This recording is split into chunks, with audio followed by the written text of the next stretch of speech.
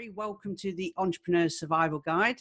It's great to have you with us. Thank you, Martin. It's my first time, so I'm looking forward to it. Before we learn a little bit more about you, Gary, tell us a little bit about some top tips that you might have for business owners and entrepreneurs from the experience you bring to the party. Well, I think, first of all, Martin, there is no silver bullet, as we know. It's about working extremely hard in your business as well as on your business, and actually making sure that you're looking to grow your business, and you're looking at it from a very structured way. And it's difficult to grow a business without doing certain things, I've found, and those are investing in resources. Now, resources could be people, it could be physical assets, it certainly could be technology, and it certainly would be sales and marketing. And obviously, all that takes a fifth resource, which is finance. So ultimately, if you start by looking at your resources currently in your business, under each of those headings, and then try and work out what you need to invest in to actually grow your business from those 5 areas of resources, that sort of demystifies it a bit. I've not come across many businesses that can actually grow without investing in those sort of resources. So it does take a bit of planning.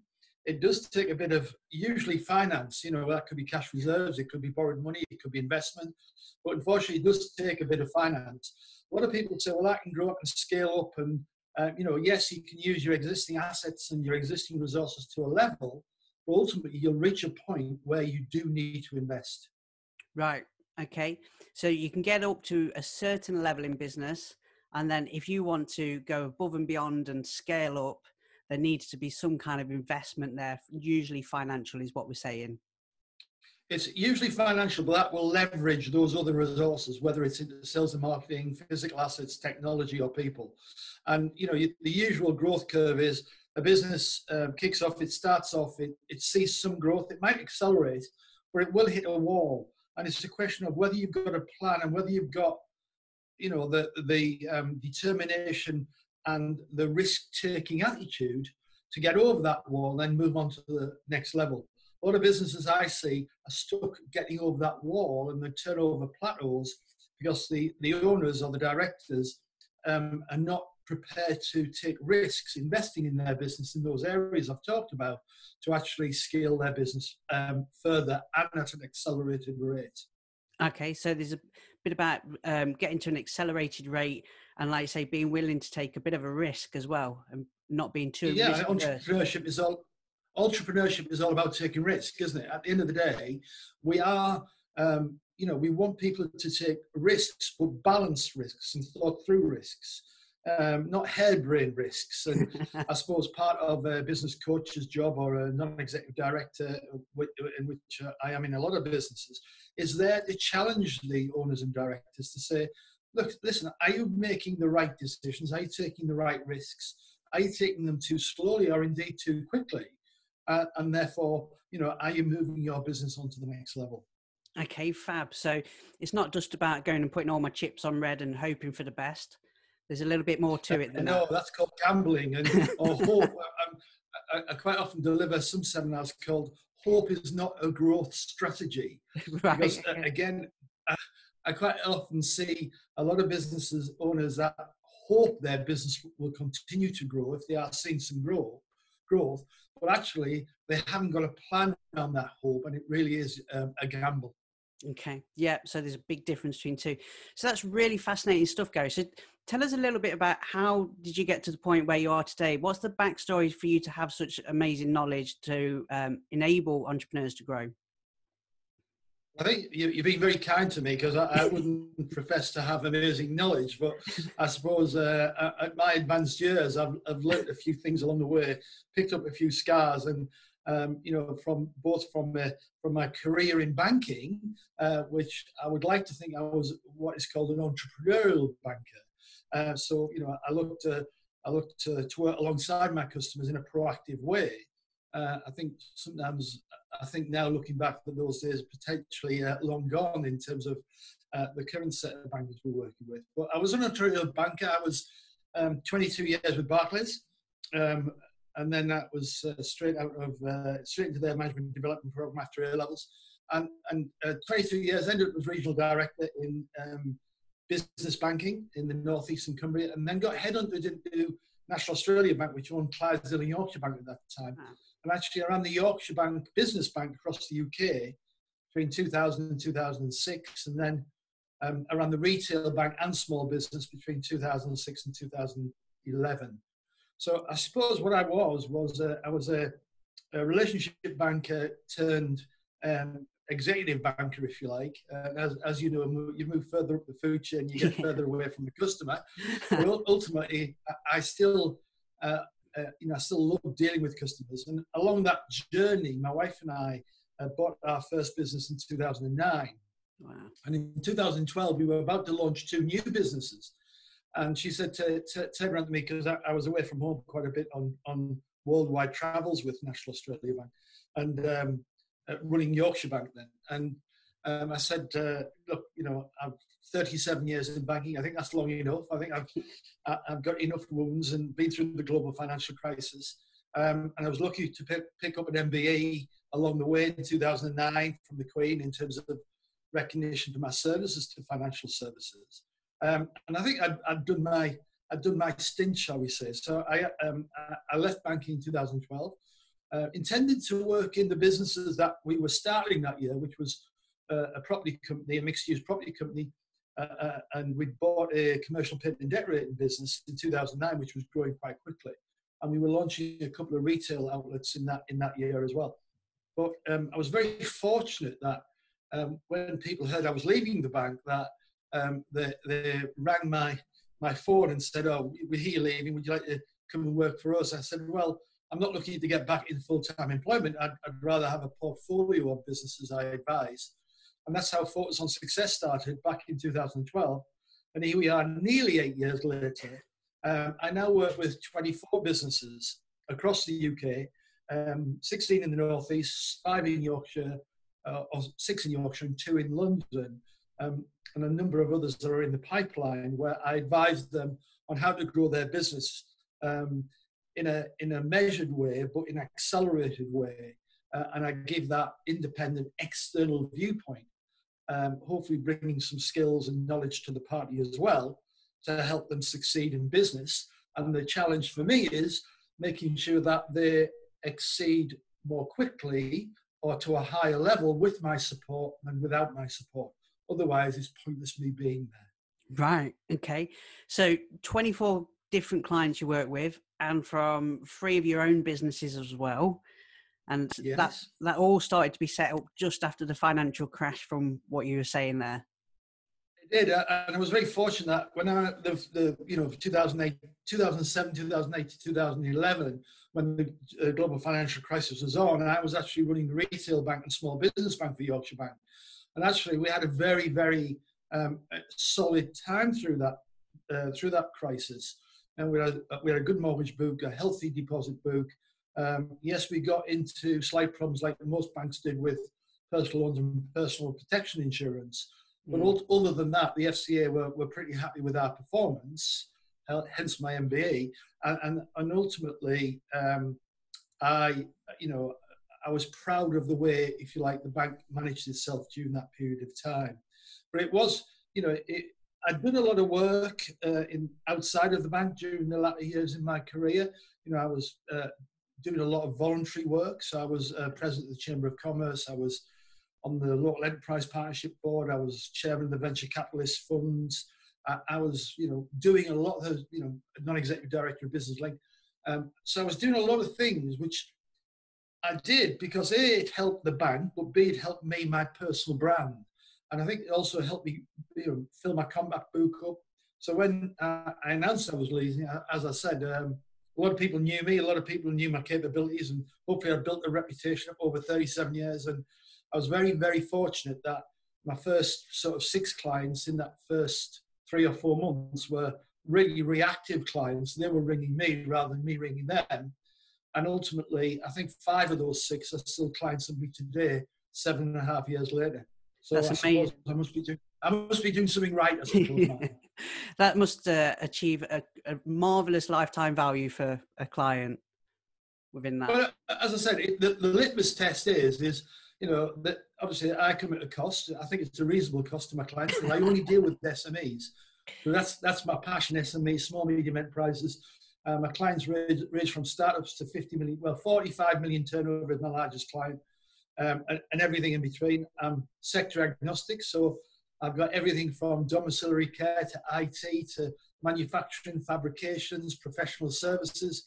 You name it, I've got pretty much a client in most sectors. I don't duplicate sectors because I think that would be a conflict of interest. But I do think principles of good business are transferable across sectors. So when people look at diversification of their businesses, they don't necessarily need to keep to the same sectors they're in, because if they've got good skill sets, that's transferable. That's really interesting, because I think that you mentioned about diversification and working across different sectors, because there's an awful lot at the present moment on social media channels. A lot of the gurus talk about niching, and you have to find a niche and operate in blue oceans as opposed to red oceans where everybody's fighting over. So I'd love to hear a little bit more about your thoughts on that. Well, I think finding a niche is very difficult. And again, when I'm delivering seminars on hope is not a growth strategy, I do ask the audience this very question. How many of them think they have a unique or a niche business? And quite often, not many of them put their hands up. That may be because they're nervous, or maybe because they don't think they've got a niche or a unique business. But those who do put their hand up, when quizzed, or when challenged by myself, in reality, they haven't got a unique business. They've got a variation of a service or a product that is already out there. In fact, a funny story, one lady put their hand up and I said, well, what's your business? I didn't know her. What's your business? She said, oh, I make sausages. And I said, well, how is that unique or niche? She said, oh, nobody makes sausages like me. But ultimately, and that's sometimes people's mindsets, but she's got to understand that she's competing not only against every other sausage maker out there, even though they may not make them exactly the same way, but she's also competing against other food producers who produce other meat products, whether it be bacon or whatever, or corn. So ultimately, you've got to accept sometimes that you haven't got a niche or unique product. You are competing against competitors, and you've got to deliver a value proposition which clearly differentiates you on a number of levels, whether it's price, whether it's quality of service, whether it's speed of service, whether it's geography, whether it's the way you deliver through different channels, that differentiates you from your competition. Because even if you are unique and you've produced or you've manufactured or you've delivered a service which nobody else is doing, somebody's going to copy you very quickly. Yeah. Because that's the way the world is. There's plenty. The world is littered with examples of people who brought great products out, but then didn't keep. Were quickly overtaken by the Apples or the Microsofts of this world because they didn't keep innovating. And that's another big tip I try and say to all my clients. Spend time innovating in your business, because too many business owners fill their diaries up with firefighting and operational issues and dealing with HR and looking at quite rightly looking at client issues, but not enough time, as you call it, blue sky thinking or blue ocean thinking in terms of how to innovate in their business. And I recommend every business owner crosses half a day out the diary and takes no phone calls and sits in a room and thinks about how to work on my business, how to develop my products and services and take them on to the next level or diversify them. Because if you're not doing that, sooner or later, you're going to come to a standstill. Yeah, absolutely. So diversification is one of the keys to business success in a modern marketplace, as opposed to focusing on trying to find something extremely unique, a unique niche that probably doesn't even exist anyway, because like you say, how you qualify competitors can be very interesting. Naturally, that lady might have just for other sausage makers are my competitors, but actually, if I'm hungry and I want something for tea, any food provider is a competitor, right? So how do you take that to the next level? And I think what I would also say is, listen, I'm not an expert, and I generally defer to people who run much larger businesses to me, and even startups. I know how difficult it is to get startups off the ground and make them successful. We all know how many failed, in the first 2 to 3 years. But generally, I would really say that innovation, diversification, working on your business, and taking that time out from the day-to-day activities is really time well spent. A lot of business owners feel uncomfortable about it. They feel uncomfortable about taking half a day out of the diary and crossing it out and not taking appointments and not making phone calls because they think they are not working. Well, actually, they are working. They're taking time to work on their business rather than in their business. It's an old saying, but it's still relevant, I think, today. Yeah, I don't think old cliches like that are any less valuable today than they were when they first came out. And I think we should, rather than trying to keep inventing new phrases and catchphrases and such like, things like that are absolutely perfect to continue developing our businesses. Working on it and in it is perfect.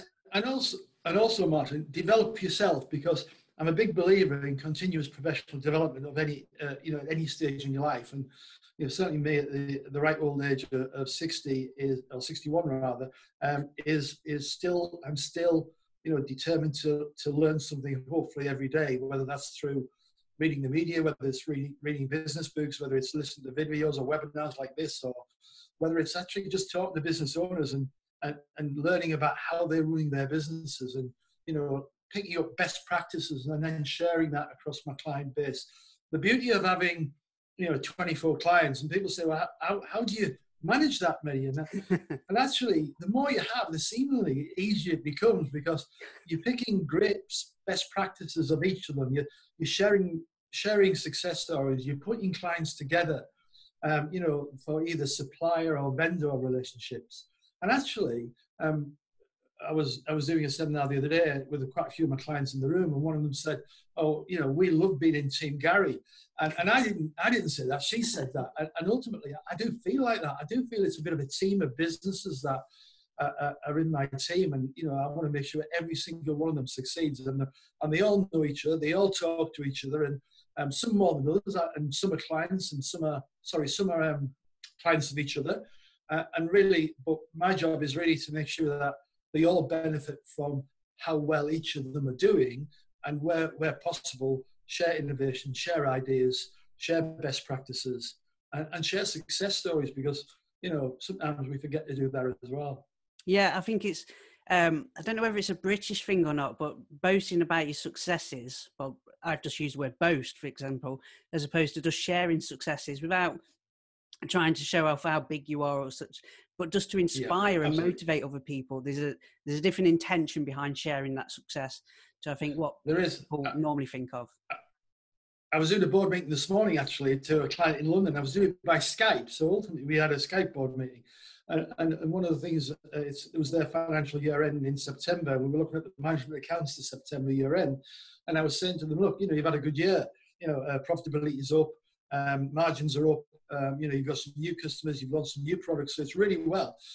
Here we are 2/3 of the way through October. Have you taken time to share the success with your workforce and actually communicate with them and pat them on the back, and maybe take them out for a beer or buy them something just to say well done for last year, rather than just hurtling on into the new year and then forgetting all about the good stuff that's gone last year. Yeah, so recognizing the positives, because I bet if it was the opposite way around, the workforce would know about it very swiftly. Very swiftly. And we all know these days that, I would generally say that the biggest issue facing all my businesses generally would be people, and that is retention of good people. It's recruitment of good people. It's engagement of the workforce, getting employees engaged. And we all know an engaged workforce is far more productive than an unengaged workforce. And recognizing them and thinking about reward and recognition. So those areas are absolutely critical, because we have got pretty much full employment in this country. And therefore, when you're trying to recruit, you're either recruiting from a pretty small pool. You're either recruiting from colleges or universities, or you're recruiting from somebody who's employed by somebody else. And you've got to have a pretty good proposition as an employee proposition to be able to recruit that top talent, because what you've got to do is try and lift your benchmark all the time, lift your people benchmark. It's no good recruiting because you're desperate to recruit and you're just going to make do. That's not the solution, and that often ends in pain and tragedy. You're far better waiting to continue to search for the right person that's going to lift your people benchmark and make people strive, and make people strive to attain more than recruiting somebody who will just make do. But trying to retain people, recruit people, reward people, engage people is a real challenge for people at the moment across lots of industries, but particularly I would say construction, or particularly IT, because there's just such a shortage of skills out there.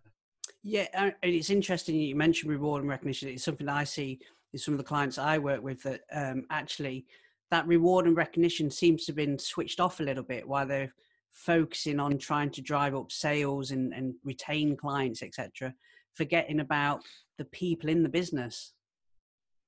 Well, listen, I was the most valuable asset in any business, I don't care what it is, whether it's a technology business or not, it is actually the people, because you need people to, people generally to run your business, and you need good people. You don't need average people, you need good people, but, you have to also realize that, generally speaking, if people aren't brilliant, that doesn't matter, because you need good people to be the backbone of your business. And I remember when I was in the bank, I had quite a few thousand people work for me, and the majority of those were just very happy doing their day-to-day jobs and doing a good job, and they were the backbone of banking.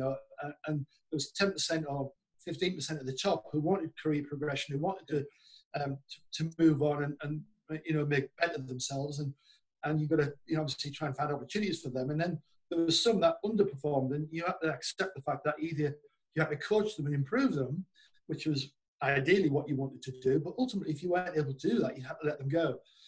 And so reward and recognition, particularly of top talent, but also of the backbone of your business. Don't forget the average performer who's doing a great job and actually doesn't want promotion. And that's great, because probably you can't find promotion for everybody. Nobody can. No. And therefore, just don't forget that backbone of your business in terms of your employees who are doing a great job. Remember to reward and recognize them as well as the top performers. But yeah, recruiting people, and particularly salespeople. You mentioned sales, and I've got a few clients who've been trying to recruit business development managers in different sectors at the moment. And I've been doing some of the interviews, or some of the second interviews, and naturally, again, it's part of the service I offer.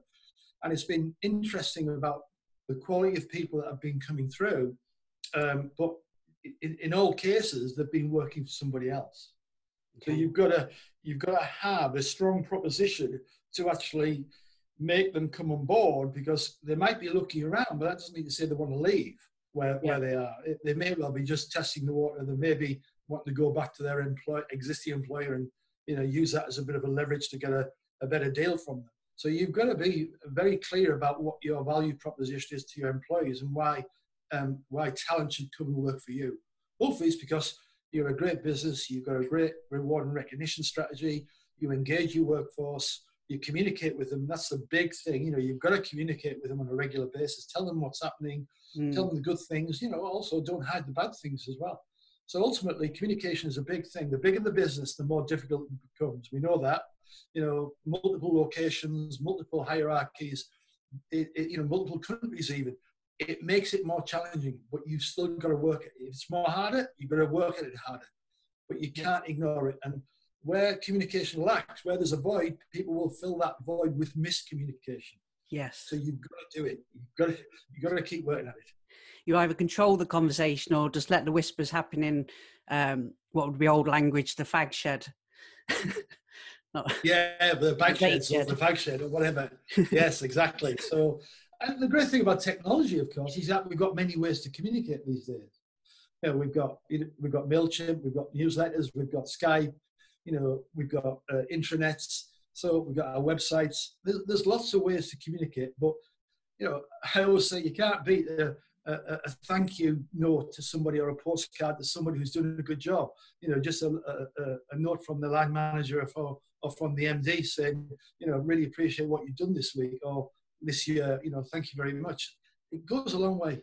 Yeah, I think it's interesting you mentioned the thank you notes, etc., because that value proposition for reward and recognition for staff or getting staff to come over to you isn't necessarily about just giving a big, massive salary to them. The problem with increasing salaries is that you get salary creep. Because if you think salaries are the best kept secret in any organisation, you're wrong. Because people tend to talk, unfortunately, even if you ask them not to. So ultimately, you give a salary increase to somebody, and somebody else gets to hear about it, and then they want one. And so salary is important, and I'm not trying to underplay it. And you have to have a strategy around salary increases if that's linked to inflation or performance or bonuses or whatever. But ultimately, it's more than salary. It's about the whole employee benefits package. That could be, it could be right to work schemes. It could be salary sacrifice schemes. It could be, buying your employees lunch on a Friday. So flexible working is a big opportunity for those firms at the moment. A lot of my clients, or some of my clients, have a home-based working policy. I know a lot of businesses are nervous about that, because how do you manage and how do you make sure they're working rather than having copious cups of tea? Well, yeah, you've got to work at it, but it does work if you manage it properly. It can be really beneficial to retention and recruitment. That's awesome. So there's so much there that you've just been through in like a 25 minute period. I think we've just been through. I think if people listen to this podcast like 2 or 3 times, they'll still pick up little top tip every time. I think from the beginning, where you talked about continuing to make sure you have half a day scheduled once a month in your business to work on your business, which we can't repeat that message too much. I'm sure most people have heard it at least once, but whether they put it into action might be a very different thing. And then you talked about not necessarily niching, but actually diversification and innovation, and also about treating your staff the right way and rewarding them in the right way as well. Is that a good summary? It is a good summary, and ultimately, it is about growing your business. It is about additional sales and revenue. But the last thing I would say is that when you are striving to attract new clients, as most businesses do, don't forget your existing clients. I see so many businesses when I go in and look at their client list or their debtor list, and I see clients, a long list of clients who have stopped buying or reduced their levels of buying. And when I ask, well, why are these clients no longer buying in the levels that they used to, or why have they stopped buying? Quite often, owners don't know. They're so focused on the new clients and getting new clients that they've actually forgot to ask why their existing clients have actually moved away from them and moved to a competitor or stopped buying from them for whatever reason. So look after what you've got first and foremost. Have a custom retention and contact strategy. Make sure you don't lose. Make sure there's not a hole in your sales bucket, because it's no good filling it if it's coming out the bottom. But also, I'm not undermining the importance of marketing and sales in that order. You've got to market first before you get the leads to then convert to sales. But ultimately, it's no point spending copious amounts of time and money and effort on sales and marketing if you're not looking after what you've got already first and foremost. Yeah, be grateful for what you've got and look after what you've got. Definitely. And make sure that they've got the whole range of your services, because your clients will evolve themselves and their needs will evolve. And if they don't know your full range of services because you're not talking to them, and you might have launched a new service which they know nothing about, well, how can they expect to buy from you when they don't know your full range? So make sure you communicate with them, keeping them up to date with what you're doing in your business, but also finding out what they're doing in their business so you can match their needs with your products and services. Perfect. So matching your product to help them as opposed to generating from your business first and foremost. Correct. Cool. Thank you ever so much, Gary, for that. Really appreciate it. I think we can all see and hear why you got your MBE. Congratulations on that, by the way. Thank you very much for your time today, Gary. I'd love to have you on again, probably to talk even more. I'm sure there's loads more that we can learn about you. But for now, thank you for joining. We scratched the surface. Thank you. Thank you very much for joining us on Entrepreneur Survival Guide. If you haven't already, subscribe on iTunes. And while you're there, please leave us a rating and review.